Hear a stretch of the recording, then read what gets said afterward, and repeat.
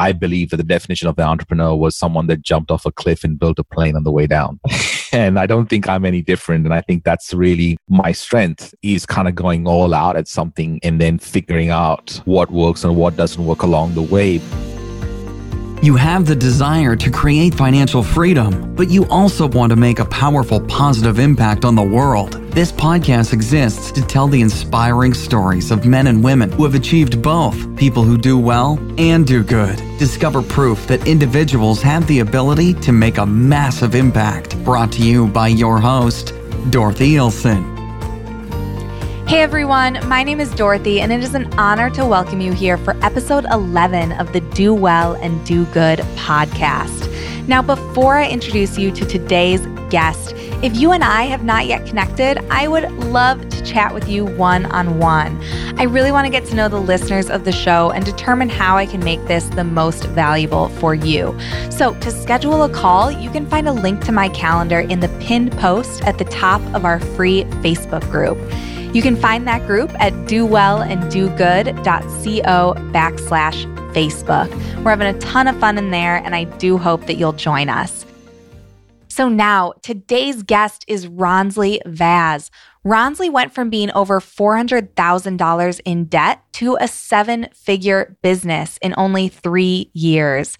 He is the founder of Amplify, which is an award-winning content marketing agency.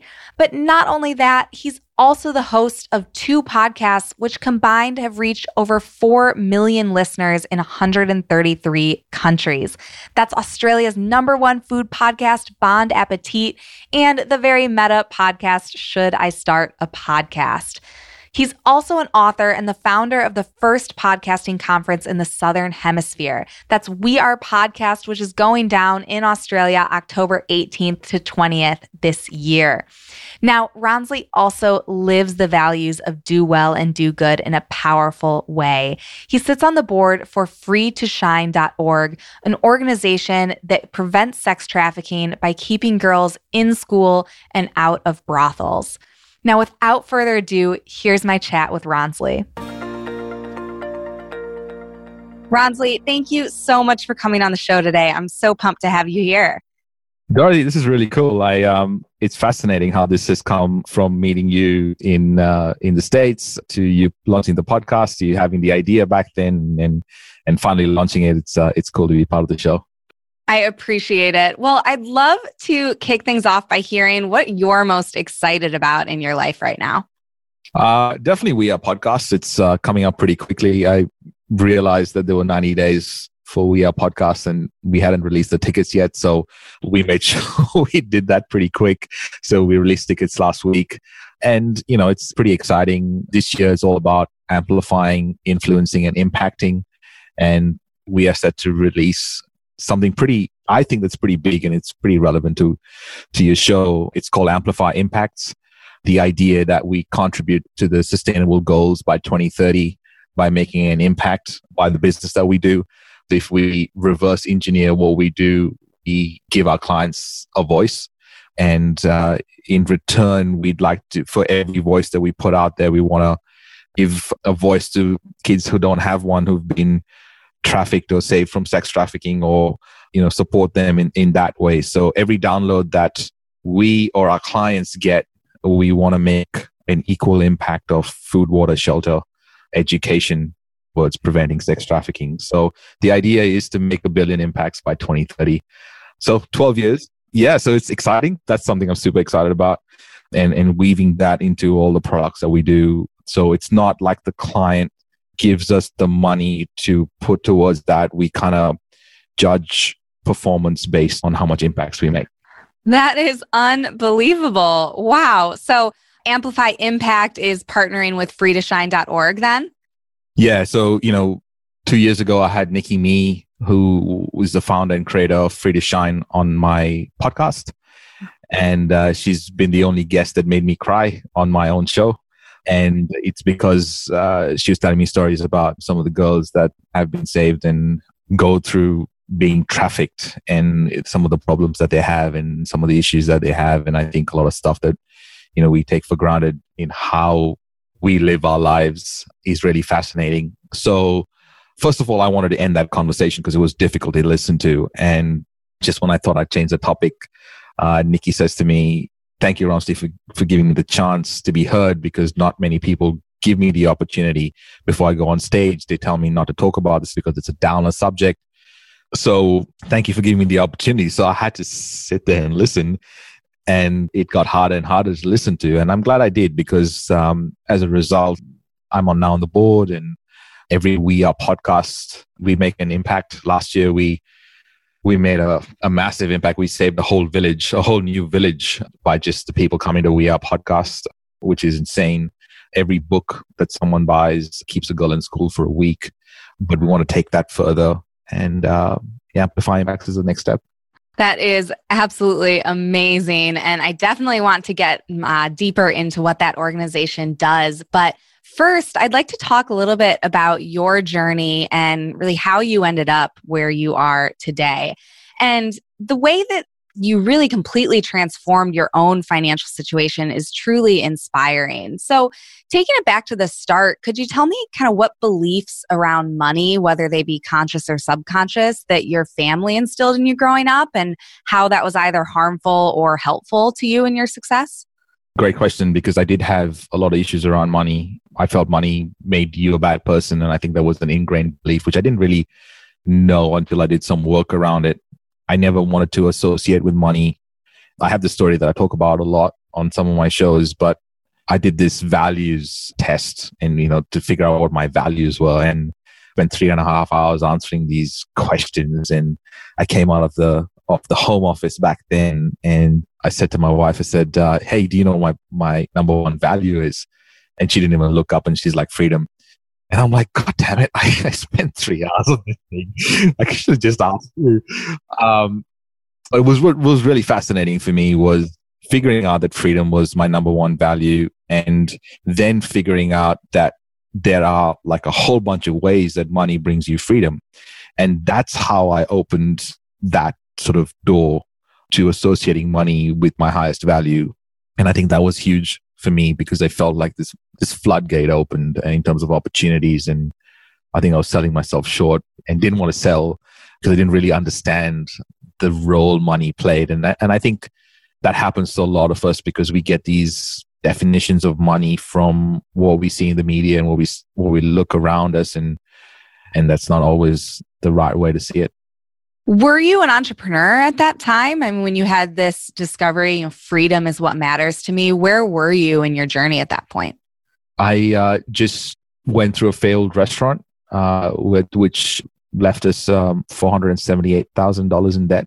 And yeah, it was at that point, I've been an entrepreneur for 12 years, but before that, I never thought of myself as an entrepreneur. I always thought of myself as a 9-to-5er. And the company I was working for paid for an MBA, which I did. And the first sort of lecture sort of flicked a switch somewhere in my head, and I saw opportunity everywhere. And then I went and started, my first business, which is really fascinating, that we don't realize how the technical skills involved in creating a business. So you can be a great dentist, lawyer, financial planner, accountant, mechanic, whatever. But when you go and start a business, there's all these other skills that you need, like accounting, finance, marketing, advertising, team, operations, culture. The list is endless, sales. And no one really tells you that. No one really tells you that you have to develop all these skills around creating a business and making a business sustainable. So my first business cost me that kind of money in education, is the way I look at it. But I don't think I would have got that kind of education anywhere else. So I was in that point of recovery. That's why I was looking for answers, and I was looking for it to be different. And desperation was my friend at that point. So finding yourself over $400,000 in the hole after the restaurant, I mean, how did that impact your mindset around money? I mean, kind of where was your head at that point when you're trying to figure out how to move forward? I'm not sure about money, but I very clearly remember a lack of self-worth. I very clearly remember feeling like I didn't have anything to give the world. And I think that lack of contribution got to me, which is interesting because in my head, the money wasn't the most important thing. While it was the fact that I couldn't contribute. I was kind of useless. or felt useless. So that sort of translated to me finding worth in doing little things and building confidence to be able to get here, I suppose. And I think that's just all been a snowball effect. I think everyone thinks Amplify is an overnight success, but it took 11 years to make it. Yeah, and I think that's true of anything. It's easy to look at people who have achieved great things and think, it just happened for them, but you don't see everything that's beneath the tip of the iceberg that it took to get them there. And so I want to dive into this a little more because I'm sure there are people listening who have debt, and I know that it can often feel completely paralyzing, and there are all these self-worth issues tied up into that. So, if you're someone who's staring at your debt and you're staring at your paycheck and realizing, gosh, this is going to take me a decade or more to, pay off, it can feel like a mountain that's just too big to climb. So what advice would you give to someone who is, maybe entrepreneurial, maybe not, but either way, they want to take control of their debt and not let it run their life? One step at a time, really. I did not say the figure out loud until it was all gone. So I did not think of it as this mountain to climb, and maybe it was self-protection, and maybe I didn't realize I was doing it either. I did not highlight how big the debt was to anyone, including myself, while I was going through it. It was only once it was gone that I remember very clearly when I mentioned it for the first time. I was on stage at an event that I was speaking at, and I was like, this was the situation 2 years ago. It's also fascinating that if you wanted, you could get rid of $500,000 almost in debt in 2 years. I find that crazy. But I think one step at a time. I don't think so. It's like if you want to run an ultra marathon, you're not gonna, and you've never run before. You thinking of the ultra marathon is just like the surefire way to not start anything. Start with the walk. Start with 10 minutes, and I think that's what I suggest. What is the smallest thing you can do, and do it quickly? And definitely the second thing is to follow your instinct and your gut, because that doesn't go away. It's inherent in all of us. And it's only when you stop listening to it that it quietens down. So the idea is to make sure that it guides you. So what happened in those 2 years? Can you tell us the story of how Amplify was born? Actually, Amplify was born a little bit after that. But Amplify was born towards the end of that 2 years. The 26th of May, 2013 is when the rest shut. It shut overnight on us. So we had service on Saturday. On Sunday, the locks were changed. And Tuesday, I had a job. And I had 5 jobs in 6 months. So I was obviously unemployable. But in that time, I did an entrepreneurial course called Key Person of Influence. And it was I did a friend's website for free, and she bought me this ticket, and I landed up going to this thing and didn't want to sign up because it was a lot of money. And my wife said to me, I've not seen you so excited about something in a long time, and I think you should sign up right now. In fact, I said, no, but we can wait till April. And she's like, no, now. And I signed up, and it changed the way I thought. It made me hang out with different kind of people, which helped the process, because otherwise you're just in your head. So being able to go out and be around different energies really, really help. And then I kind of started Bon Appetit, and which was the Uber for chefing. So we chefs that would plug in from one end and clients would plug in from the other end. And I used to be a chef, obviously having my own restaurant. And I started a podcast to promote that business. And the podcast went crazy. We had 1 million listeners in about 4.5 months and got plastered onto the banner section of iTunes. And then when that happened, a lot of my friends who were business owners said to me, can you help me start a podcast? And I went, here's my Evernote folder. They're like, no, I don't understand any of this stuff. Can you please help me start a podcast? And I decided to do this training program called Broadcast Your Message, and sold it before I actually created it, and had 32 grand in a week in the account. And I went, wait a minute, this is interesting.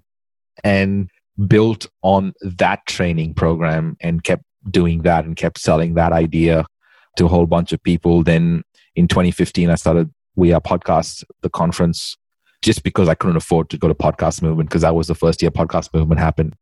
And then in 2016, in February, I had the idea for Amplify. And I was like, why are there so many podcasters out there that stuff is not working for them? Like, why is that not happening? And then I realized that there were a whole bunch of stuff that needed to be done before the podcast and a whole bunch of stuff that needed to be done after the podcast to make sure that it returned on investment.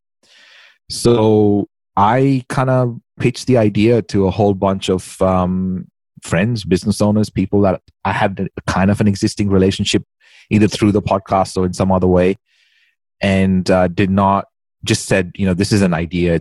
It's a 7-step process, but we'll do everything for you. And if you come on as a beta client, I'll grandfather you in for life at 50% of what I would normally charge.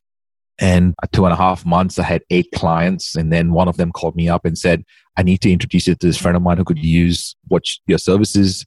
What is your business called? And I went, I'm going to call you back, because I didn't have a name. I actually looked up powerful verbs on the internet and did not get to B, just got to A, and it was amplify. I'm like, that makes sense. Let's go. Let's and then, Amplify was born. July, I wrote the book, and AMPLIFY breaks up into 7 steps. Made it a framework, wrote the book. September, the website went up. We had like 21 clients at the time. October, November, we won a whole bunch of awards. October, the book got released. That's remarkable. I think what is so interesting and important in that story is that you didn't wait to have all of these pieces in place to take action. I think so often when people have an idea for a business, they can spend months or a year or more worrying about the branding and the logo and the website and, tweaking all of these things before they've even made $1. So how do you think about that? And do you think that that was part of why you had the success that you did? Yeah, I mean, in that same speech that I spoke about earlier, where I told everyone the debt that I just gone over, one of the things I said in that speech, which was really fascinating, was that I believe that the definition of the entrepreneur was someone that jumped off a cliff and built a plane on the way down.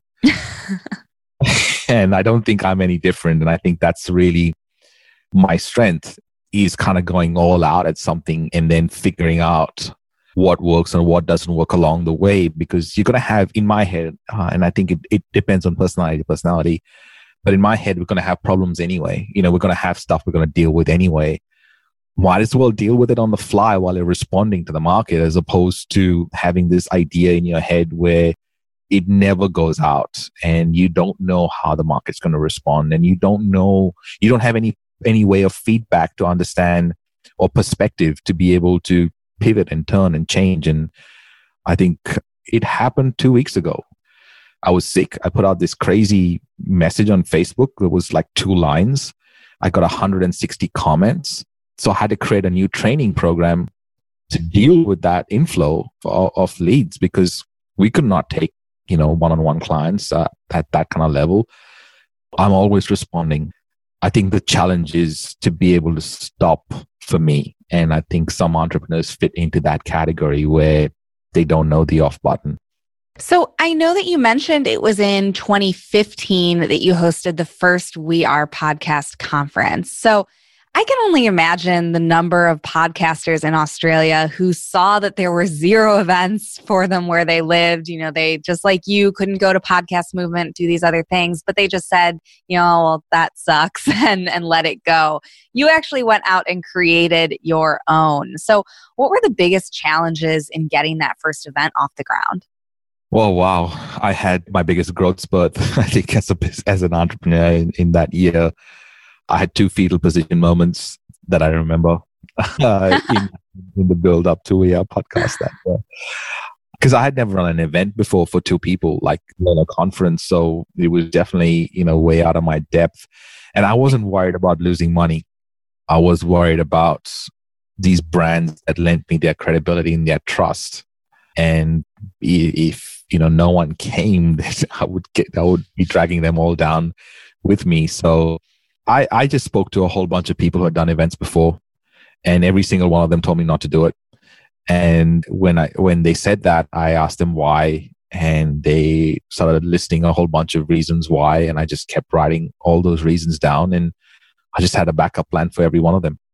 And that's how, We Are Podcast launched. we did lose like about, I don't know, 15, 17 grand in year one. So not only did we not have money, we went negative. For me, it's like Christmas. I get a chance to hang out with some really cool people. It's built ever since. And, having Amplify on the back end of that really helps. And it does, having a platform to be able to give some podcasters. And I think that's really cool.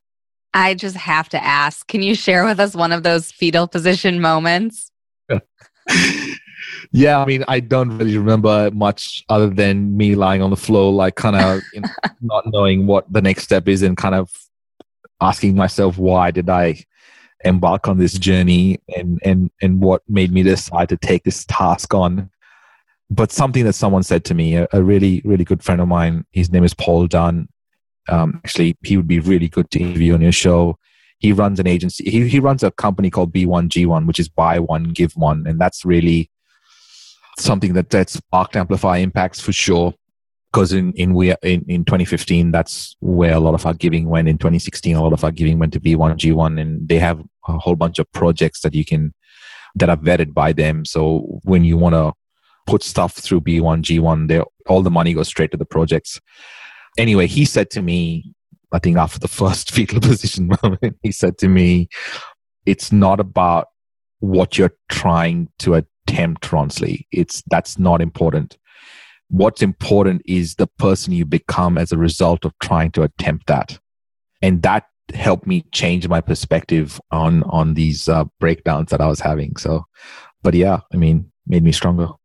You hear people talk about imposter syndrome, and I think that that's something that so many people struggle with, of thinking, like, who am I to start a conference? Who am I to do, X, Y, or Z big dream? But it's so true. Like everyone's making it up as they go along. No one's really any better prepared to take on something of that magnitude. And, you really just need to jump into it head first the way that you did. I feel like, your big thing is your big thing, and someone else has already, don't compare your year 1 to someone's year 12. Right.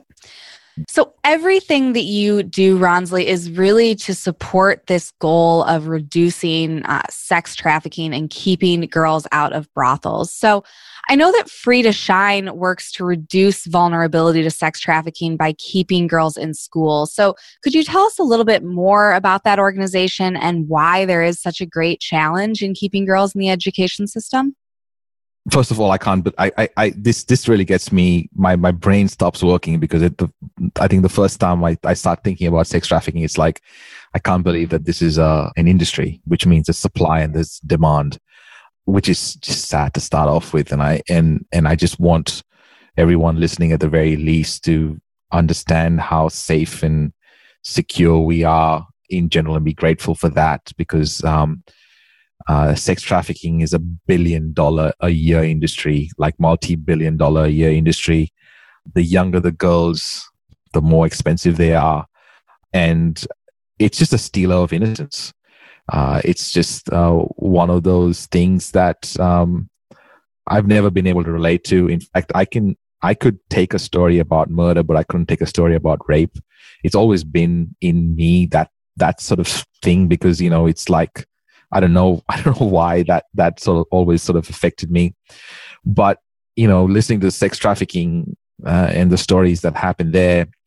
So what tends to happen is it happens usually in the poorest and the remotest of villages and towns across the world. And the idea is that they sell the parents the idea of a better life for the kids and a better life for them by paying them for the kids that they don't, a lot of the times the parents don't know that the kids are going to get into the trade. They just know that they're going to the city for a better life. And to combat that, the best thing for these families and for these kids is for them to be in a community, making sure that they go to school and they're accounted for every single day is a way to combat that. And then the best way to get to that point where the families actually think about education is to make sure that their basic needs are met, which is food, water, shelter, and clothing. So it's this journey of being able to support them from food, water, shelter, clothing, to them taking them and making sure that they get educated, and then making sure that that education helps them do amazing things, which, now we're starting to see some of over the last few years, we're starting to see some of the results that Friedrichshain has been able to achieve with girls going to university for the first time in their family's history. And I think that's pretty cool. Can you talk a little bit about the impact that can be made really with so little? You mentioned, I think, that one book sale could keep a girl in school for a week. Could you talk a little bit more about that? Yeah. So when I wrote the book in 2016, it was around the time when I just had this conversation with Nikki. And when I looked at what my book publisher gave me in terms of numbers, and like if someone bought my book on Amazon as an example, or Booktopia and all these different bookstores around the world, or if they bought it online, there was I think $8, roughly $8 that we would get as a result. So that was the lowest amount, if I'm correct. And I was like, well, $8 for us versus keeping a girl in school for a week, that's a no-brainer, right? We're not going to get rich with $8, but a girl could be kept in school for another week as a result. So that was a no-brainer to sort of put money towards that. So every time someone buys a book, we keep a girl in school for a week. And it's just I think it's under $8 if I'm correct. And that makes total sense. So how do you think that achieving professional success through your business has impacted your ability to give back and make an impact? One of the biggest fights that my wife and me had when the restaurant shut was that I did not stop giving. She's like, you don't even have, we don't even have enough. Like, why, and I can't even explain it. I just think that it should be part of business. Like, our job as entrepreneurs is to solve meaningful problems in the world. And as part of that, there are so many different ways that you can make an impact more over and above you serving your clients. So I used to always say at the restaurant, when I had the restaurant, that if I served a plate of food to a customer and 5 needs, which is, the 5 senses were hit, which is sight, sound, and touch, and taste, and smell, then I was just doing my job as a chef.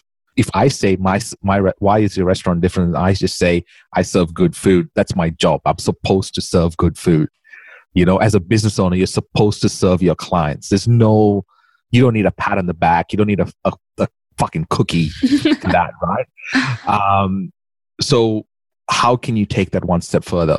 And there's so many different ways to take that one step further. If you're listening to this podcast, chances are you have a phone. If you have a phone, you're already in a position that you can do stuff.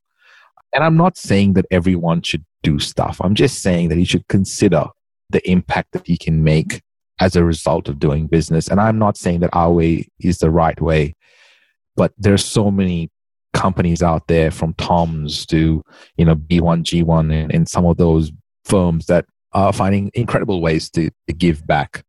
Thank You Water is another one of them. Inspire Accountants is another one of them. They just do this kind of stuff and find a way to solve another problem, a meaningful problem in the world. That's is something that they feel good about. Everyone feels good about it too. I love that. One thing that I really want to come across to people who listen to this show is that you don't need to wait until you've achieved some arbitrary level of success to start giving back. The fact that even when you were, finding yourself faced with all of that debt, you were still giving. We can all start exactly where we are and start to figure out ways to, help other people, whether it be through, only $8 keeps a girl in school for a week. That's 2 cups of coffee at Starbucks, and something that really almost all of us, should be able to do. And even if giving in a financial way isn't possible for someone in their current situation, we all have our time as well. And so there are so many ways to give back, and there's really no amount that is too small. If we can just give up 2 cups of coffee this week and that's able to keep a girl in school, it's so powerful and something that, we all, I think, need to think about deeply. I think so. I definitely think so. At least be grateful and genuinely be or acknowledge where you're at, being able to control the temperature in a room, being able to flick a light switch on, not having to worry about water, food, clothing, and shelter. So, yeah. Well, Ronsley, thank you for everything that you've shared with us today. Unfortunately, we are running out of time, so I'd like to move into what I call the impact round. So I'm going to ask you a series of questions, and I'd like for you to respond with the first answer that pops into your head. You ready? Yep. All right. So who has been the most impactful person in your journey to do well and achieve financial success? Me. Love that. Yes. And who has been the most impactful person in feeding your drive to do good and make a positive difference? I think I get inspiration from everyone around me. I think, there's inspiration from, if you're willing to look, I think it's everywhere. So you can get it from a stop sign. Then when you're having a bad day or you find yourself in a negative headspace, what do you do to get yourself out of the funk? 10 minutes on the Calm app really, really helps. That's awesome. I love meditation apps and I haven't used Calm yet. What do you like about Calm? Well, I used a timed Calm 10-minute meditation, which it doesn't have anyone saying anything. It's just like this silence or this background noise for 10 minutes. And I try to pay attention to my breath and my body. And I think just getting out of your head helps massively. It really does. Then what book do you find yourself recommending to people most often? The Obstacle is the Way. And I have a new one, Breaking the Habit of Being Yourself. Okay. What's that one about? It's about all the patterns that you grab through life that make up your personality, and you think that that's just your personality, but it's just the patterns that you've recognized and your body remembers, so you keep doing them over and over again, and there's a way to break that. Awesome. Well, we'll link to both of those in the show notes. And then lastly, what is the worst piece of advice you've heard related to success? And then on the flip side, what's the best piece of advice you'd give to our listeners? Worst is build it and they will come. That does not make sense. Maybe you put some, asterisks around it and support it with some other thing, and maybe that makes sense, but I don't believe that makes sense. The best piece of advice is definitely what I got from Paul Dunn way back in 2015. It's not about achieving the goal. It is the person you become as a result of attempting to achieve that goal. And if you look at it that way, actually, there's another one. Nikki Me, before my TEDx talk, which I was extremely nervous for, asked me how was I preparing for it. And I'm like, Nikki, I'm so nervous. And she said one sentence that changed everything. She's like, Ronsley, it's not about you. And I was making it all about me, and it wasn't. So those are two massive, awesome pieces of advice. Thank you, Ronsley. And as you know, here on the show, we have what I like to call the Do Well and Do Good Challenge. And this is where we encourage our listeners who want to give back to contribute to the nonprofits that are nominated by our guests. So can I safely assume that you'll be nominating Free to Shine? Of course. Yeah, 100%. Awesome. Well, we will absolutely link to that in the show notes as well. And before we say goodbye, where can our listeners go to learn more about you, about Amplify, and to follow your content? mustamplify.com, ronsley.com.au, or just Google me, Ronsley Vaz. I'm pretty sure it'll come up. Great. Well, thank you so much for being on the show. It has been so much fun to have you. It was a pleasure. Thank you so much. Well, everyone, that's our show. Now, before we sign off from our chat with Ronsley, any new listeners might be wondering how the Do Well and Do Good Challenge works. See, there are two ways that you can participate. So the first is if you are looking to do more to give back and want to contribute to any of the nonprofits nominated by our guests, including freetoshine.org, then make a donation and then send a screenshot of your receipt to challenge@dowellanddogood.co. Your donation will be included in our monthly tally of the tangible impact this podcast is having in making the world a better place. Now, the second way you can participate is by voting. See, each month I donate 10% of my after-tax income to whichever one of the nonprofits nominated that you vote for.